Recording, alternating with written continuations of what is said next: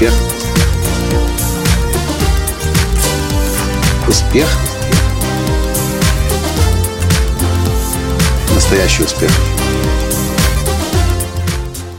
Ну, здравствуйте, дорогие друзья! С вами снова Николай Латанский, создатель движения «Настоящий успех». И сегодня 6 ноября 2013 года.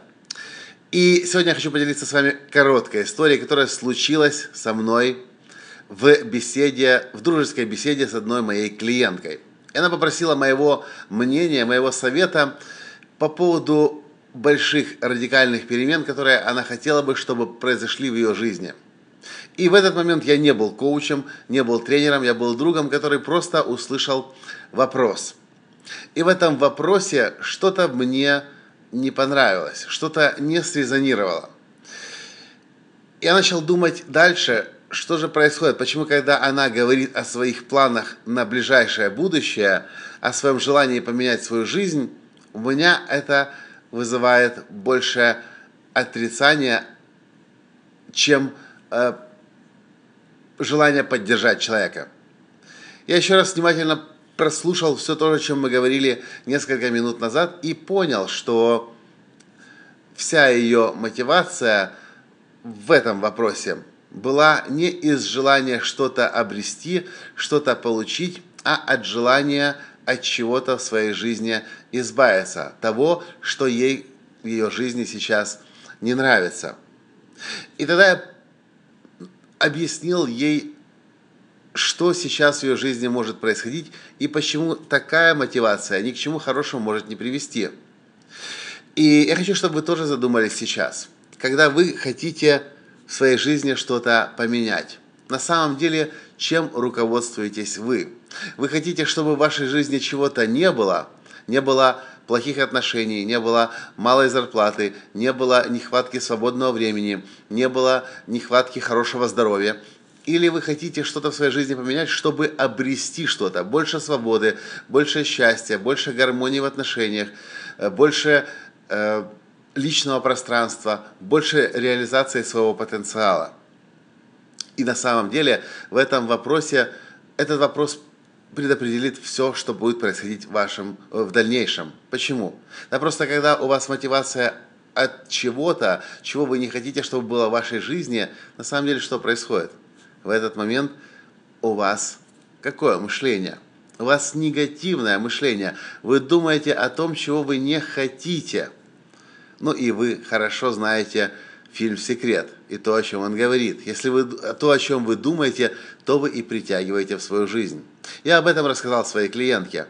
Она сказала: «Коля, что же мне делать? Я не могу понять, в какой момент я думаю позитивно, в какой момент я думаю негативно».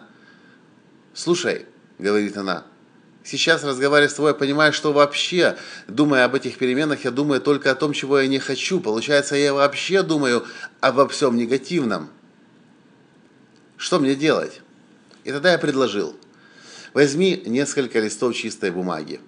И это упражнение я хочу предложить вам. Даже если вам кажется, что вы думаете позитивно, поверьте, каждый из нас так или иначе, в большей или меньшей степени думает негативно, как результат притягивает то, чего мы не хотим в жизни. Прямо сейчас, например, я думаю о реструктуризации своей компании, когда я за несколько минут до того, как включить диктофон и начать записывать этот аудиоподкаст, я подумал о реструктуризации своей компании, и мысли первые, которые возникли в моей голове: я не хочу, чтобы у меня было это, я не хочу, чтобы в компании было это, не хочу. В результате что я получу? Ничего хорошего не получу, если буду думать о том, чего я не хочу. Поэтому подумайте о тех переменах, которые вы хотите, чтобы произошли в вашей жизни. И напишите список всего того, что у вас сейчас происходит. И, может быть, это будет список негативный. Я не хочу, чтобы это было в моей жизни. Я не хочу, чтобы мы ссорились с моим парнем, или с моим мужем, или с моей женой. И пишите все, что будет вам приходить в голову. Потом посмотрите внимательно на этот список. Чего там больше? Больше того, что вы хотите, или больше того, чего вы не хотите? Если вы написали то, что вы хотите, это уже хорошо. Вам нужно просто продолжать дальше думать в этом направлении и находить решение, как это воплотить в вашей жизни. Если вы написали негативные моменты вашей мотивации, что нужно сделать? Да просто напротив каждого такого негативного момента напишите позитивную формулировку. Я не хочу, чтобы мои дети воспитывались в этой стране. Хорошо, тогда что вы хотите? Я хочу, чтобы мои дети воспитывались в Англии, или во Франции, или в Германии. Или, может быть, воспитывались в этой стране, но в такой-то школе или в таком-то окружении.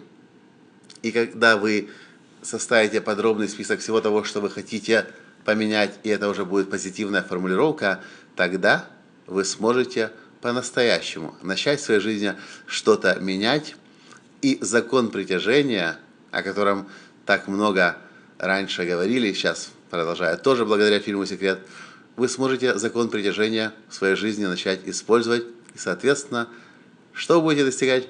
Вы будете достигать настоящего успеха. Это все, что я хотел рассказать в этом коротком аудиоподкасте из Доминиканской Республики. По-прежнему, очень скоро мы отсюда уже улетаем.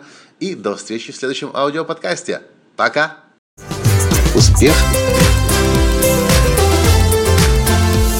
Успех. Успех. Быть счастливым, здоровым и богатым.